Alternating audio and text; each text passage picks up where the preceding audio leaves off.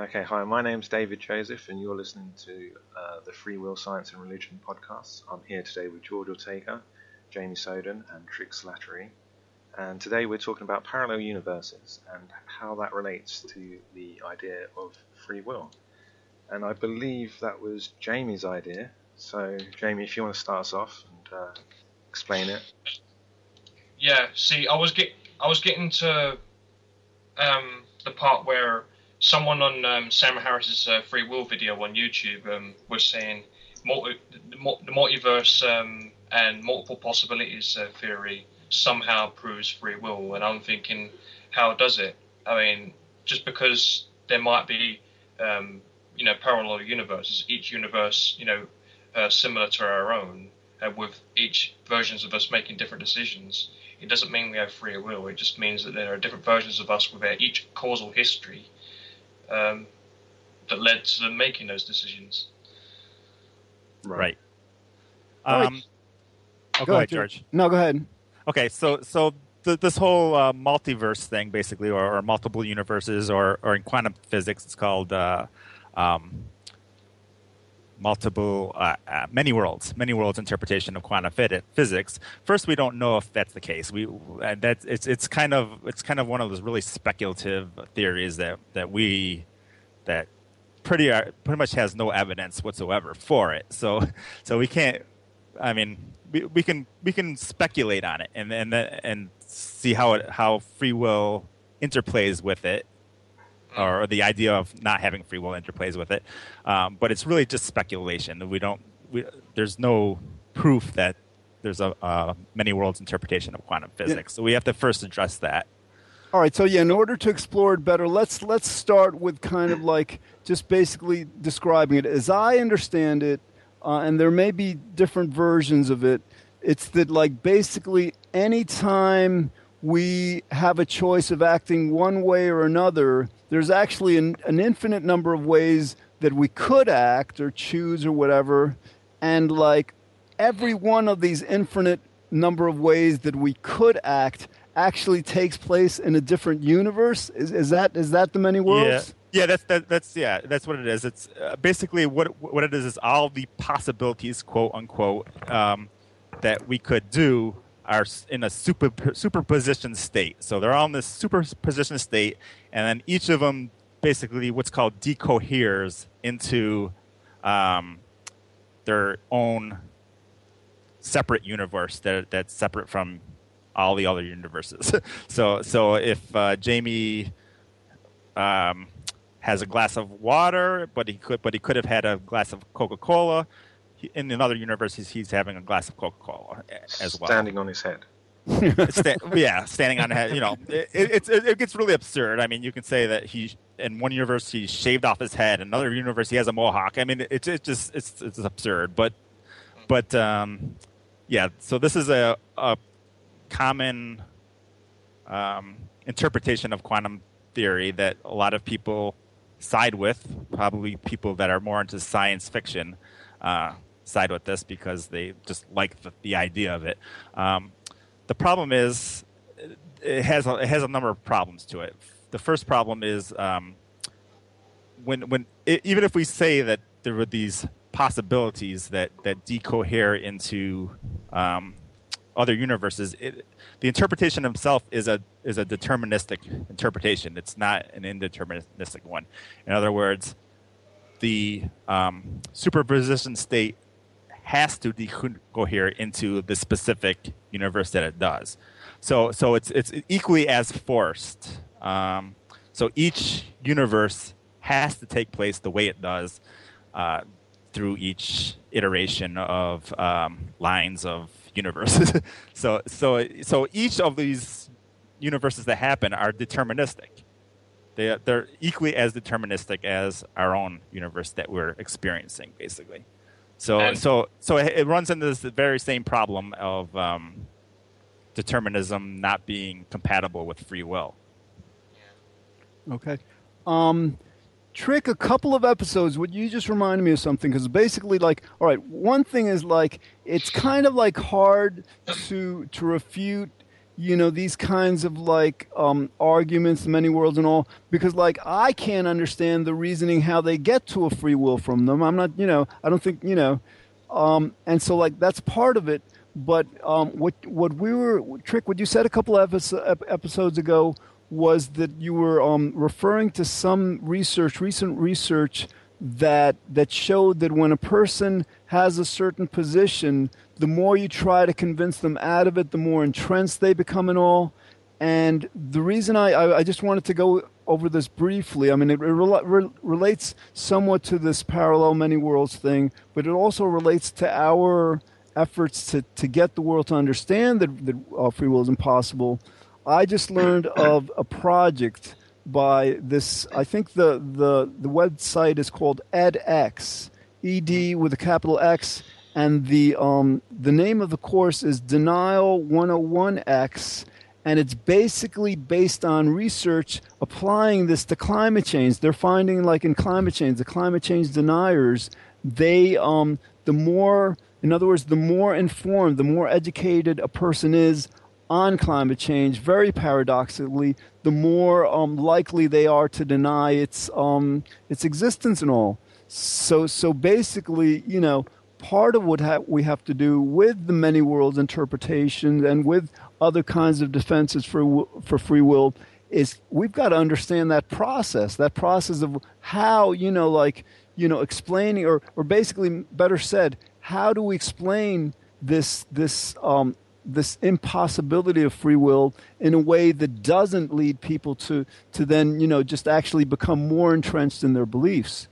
But I just wanted to mention this because, again, to the extent we can understand how they're applying this to climate change, because climate change is something so vastly important that I think people are getting the reason to really, to explore this. If we can understand it from that perspective, we can bring it into our project and, help us. Yeah. Yep. I think in terms of the quantum interpretation of the many worlds interpretation, for people postulating some kind of free will, what they tend to get hung up on is this idea of each of them being possible. So each of these worlds having possibility. But in reality, the whole kind of idea of possibility is kind of false. Each possibility is just basically a split off. It's not really a possibility for that person in that specific universe.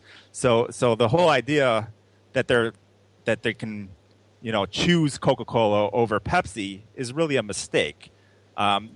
Either they're in the universe where they choose Coca-Cola, or they're in the universe where they choose Pepsi. So it's just a mistake in thinking that possibility means that they actually could have chosen otherwise, which isn't the case for that interpretation. So it's basically just mistaken thinking. Does that make sense? Yeah, no, absolutely. And so actually, so I'm trying to figure out, what the origin of this philosophy was. So I think is it to a certain extent that if we have an infinite universe, and that's a possibility that the universe is infinite, it seems to transcend logic, but that people say that within an infinite universe, then the logical correlate to that must be that anything or everything is possible, because infinity implies that. So is that the kind of the foundation for the many worlds hypothesis? I think it has to do more with quantum states. Infinity is basically, if you have a many worlds interpretation, you have an infinite number of possibilities, and I think infinity kind of is implied from the many worlds and not the other way around. If we were going to postulate an infinite universe, that's kind of a different thing. We were just talking more of a timeline thing where it's infinitely expanding or infinitely contracts back to forever, basically. So that's a totally different thing altogether. You don't necessarily need a many worlds interpretation to have that kind of infinity, but a many worlds interpretation doesn't imply that you have an infinite number of possibilities that are happening. All right. Again, so to refute it, basically, whether we're going to understand the reality based on like what Trick was explaining before, just the idea that like if we're making a decision, the decision is being made in this universe and not in a parallel universe, or even if we were to conjecture that our decision is actually, being made somehow in a parallel universe. Either way, there's no way from either construct that free will could be possible, because again, as Jamie was saying before, the causal chain, this chain of cause and effect, would apply to everything, to any possible universe. Exactly, and one more thing that's really important, because this many worlds interpretation is kind of dangerous thinking. It leads us to more of like right now we have kind of deterministic thinking, which is a good thing. We understand that our causal consciousness leads to certain events. If we have many worlds interpretation, basically we have every possibility happening. So Jamie, let's say Jamie convinced the guy that in the last episode that we're talking about over whatever he was trying to convince him of. It would be kind of moot to do that, because there'd be other universes where he doesn't convince the person anyway. So no matter what we do, the worst case scenarios happens, the best case scenarios happen, all the different scenarios happen. So anything we do kind of becomes a moot thing. We don't have free will, but it turns to more of a fatalism type of not having free will, which is a kind of a poor way of thinking about not having free will, in my opinion. Yeah, but what people have been trying to say to this guy, who was saying that multiple possibilities means free will and stuff, or similar arguments, is that that's problematic, because every universe will have to have their own causal history to work. It's just fundamental understanding of nature, cause and effect. Correct. Jamie, can you remember if he had actually a specific argument that he was like, basing his reasoning on? Because a lot of times people don't. A lot of times, like with quantum mechanics, no, quantum mechanics like allows for free will, whatever, and they say that without actually like having an argument. In this case, does he present any logic? Why a parallel universe would somehow allow for free will? It doesn't seem like it. Look, I'll read out the specific comment. The comment was made by a YouTube user called Nifty Fingers. He says, "The way I see it, free will means multiple possibilities. No free will means one possibility. We live in a universe of multiple possibilities, not a universe of one possibility." Now that's kind of problematic, don't you think? Well, that goes back to what I said about this word possibility being misunderstood in the context of the many worlds interpretation, and I've seen this type of argument before, and they're just not understanding that it's not really technically a possibility, that the many worlds interpretation is a deterministic, meaning entirely causal interpretation, and there is no other option. All those separate worlds have to happen the way they happen. And they have to occur. In other words, if you have three different superposition states, they each have to occur in their own specific universe that they decohere into. One couldn't decohere into another one and be a possibility for that other one. It's an impossibility. That's not the way it works. Basically, what I'm trying to say to this guy, it just doesn't work. If there's other universes, right, even if it were a multiverse, they'll all have their own timelines and not interacting with one another, because we're not in that universe, so we can't have an impact on anything that happens in that universe. Right. They'd all have their own timelines, and they aren't possibilities for the other universes. So when we say that I'm thinking about doing X or Y, those only one of them is an actual possibility for the world that I exist in. So there's only one outcome for every event. Yeah. So you're saying like in one universe you'd be born white, and then another one you'd be born black, kind of. Well, I don't know if people would accept that as a possibility, but I guess so. They could say that. Well, actually, I don't know. I don't know. That would be really weird. I mean, you'd have to have.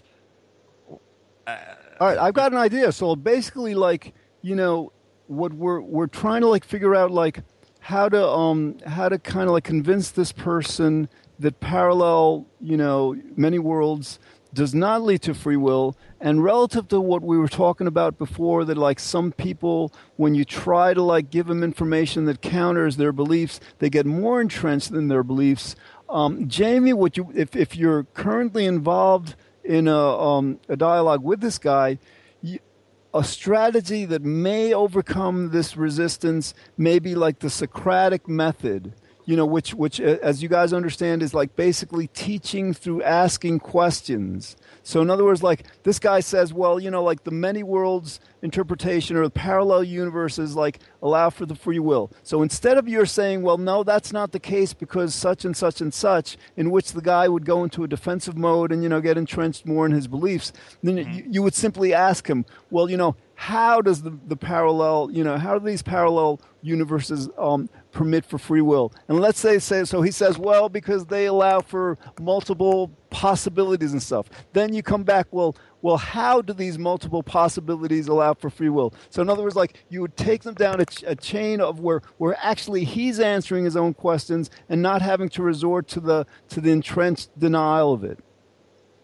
Yeah, you have to get them to explain the mechanism. I mean, how does the multiple possibilities idea work? I mean, exactly. You put the onus on him for the explanation. And I think that may be a more effective way to get him to more quickly understand the you know there is no, you know, the lack of reasoning in his argument. Yeah. Yeah, because there's a contradiction there. You know. Okay, so like, are there other aspects of parallel universes that that we need to address? Because it seems like it's relatively you know, simple refutation in terms of free will. That, you know, again, like since the causality would apply to all universes. Yeah, I mean, in this universe, I mean, me, you, Trix, Slattery, and David, right? We don't believe in free will, but there could be a parallel universe where we do believe in free will, and we could be Christians or whatever. Yeah. I hope not. Yeah, I think the key is that they're not really possibilities, and if they were possibilities, we can even pretend we can say that the many worlds interpretation allows for possibilities, even though it doesn't in reality. Like the many worlds interpretation is deterministic. We could pretend that those superposition states, the three different options, choosing an apple, banana, or an orange, happen. And I know we don't agree with, you know, that acausal events happen really, but we're going to just say that for this scenario that they acausally happen, that either a banana, apple, or an orange option will pop into your universe, whereas banana, apple option pop into the other universe, and then the other option pops into the other universe acausally. So if we postulate that it doesn't happen through a causal mechanism, which isn't the many worlds interpretation, but it's just a different mechanism to postulate, those aren't anything that we have control over. So it runs into the same problem of both causality and acausal events being incompatible with free will, regardless if you have one or a million universes, or a billion universes, or a trillion universes. So that's kind of the focus you have to point to, is no matter what, it's either causally going to happen, the different universes, or acausally going to happen, and either way, there's no free will about it. All right, you know, like I think we've explored this. Let's segue. I sent you guys an email a few days ago with a link to this video. I don't know if you've seen it yet, but basically it's Neil deGrasse Tyson hosting a panel that included several neuroscientists, that included Bill Nye the Science Guy. Yeah, okay? yeah. I fast forwarded to the part where they're talking about free will. Oh man, it's only 4 minutes. And so here's the thing. So the neuroscientist, you know, is basically describing Libet's and subsequent experiments, saying 10 seconds before a person makes his decision to press a button or whatever, the researchers have already predicted which button the person is going to select. And so basically she says, like, so that essentially means free will is an illusion, right? Now, Bill Nye's answer was, yeah, but the brain is making the decision, so aren't we the brain? So anyway, the question I want to pose to you guys is, like, how do people like Bill Nye and Neil deGrasse Tyson not get this? What do you think is their motivation? I didn't see that Neil deGrasse Tyson had an opinion on it in that video, but maybe I missed that part. But I did see that the other person did. And you may be right. You may be right, Trick. In other words, I guess maybe I would have expected more of a defense of the neuroscientist by Tyson, whatever, because he was moderating. But you may be right. He was moderating. I didn't really get the impression that he actually wanted to state opinion. Though I have a feeling he probably would have taken the free will side if pushed. But as for what's the other guy's name? I can't think of it. Bill Nye, Bill Nye, the science guy. That's right. As for Bill Nye, he had what was the example he used regarding the car thing? Like the car and something about the trunk on the car. I couldn't. Oh, do you remember that? What is it that we're driving the car or something? Or like I don't remember. Oh, that's it. So basically he had the example of you dropping your key in the car and then you having the feeling that you're going to close the trunk of the car, but you catch yourself before you do that, or something like that. So basically, his idea of free will is totally intuitive. He just has this intuitive feeling that that's free will for some reason. I'm not sure really why. I remember now, yeah, and then like what he doesn't get, like basically you're changing your mind. You're becoming aware of something. So how's that like, in other words, like you think you're gonna, oh God. Yeah, so basically the fact that you caught yourself in mid change of changing your mind or something about something means that you have free will, but he doesn't understand that change happens through a causal mechanism. It had to happen. So I don't know. So that's where I think he's confusing the idea. So all right, but like are these guys is there, because like again there's a lot of research called motivated reasoning that like most people, especially like with politics and stuff, they don't decide who to vote for and what to believe based on the evidence. They decide based on their preconceived beliefs and needs, emotional needs. So are we saying that like with this guy Bill Nye, that he tends to be objective in science generally, but when it comes to something that's very dear to him, all that objectivity just vanishes and he goes with his beliefs? Or are we to suspect that maybe he's very good at learning things, remembering things and teaching things, but he's not very good at understanding the nature of things? I think it's probably the first. I think he's probably it's just something that he's impartial on. Okay, David, what's your take, David? Bill Nye, he was the guy that did the debate with the religious guy. Ken Ham? Yeah, I think that was it. On is it on evolution or something like that? Evolution and creation and things like that. So. Yeah. So I think when you're doing a debate, it's kind of like more how well you present yourself sometimes, rather than the kind of information you put out. So I think there could be a certain amount of ego attached to that, perhaps. So, and if you're going from a standpoint that ego matters, then obviously free will is going to be something that can kind of boost your own ego as well. So perhaps, there's some motivation coming from that. All right, David, are you saying that like that Bill Nye, has gotten some fame, some publicity, some recognition for his work? I guess he's got a PhD, and so basically you're saying that he needs to kind of like take credit for that? Yeah, kind of like yeah. Makes himself feel better, pats himself on the back, and look at the hard work I've done. Yeah, that makes sense to me. Yeah. And then the question becomes... There was a cause for a motive as well. Yeah, then the question becomes, because this is like across the board, not just with scientists that should know better, but also with politicians, business people. There's a lot of people who have succeeded a lot in quote-unquote mundane ways. So the question becomes, how do we... What arguments do we present to them that... Because I think we have to address this in terms of self-interest. what can we present to them that will be more, that they'll feel is more beneficial to them than they're taking credit, than this egoistic perspective? I mean, is there a way to kind of like, present to them, a more beneficial perspective? That's a good question. What do you think on that? Because I'm not really sure what the best way to go about somebody that kind of has an egoist idea. They're kind of, I guess, egocentrism is already taking place within them, so they combat the idea. It's kind of like the whole way people can not have cognitive dissonance over certain things. They can kind of parse out, for example, that they're not harming their dog, but yet there's pigs being harmed for their food. So they can parse these ideas out, not have cognitive dissonance over them.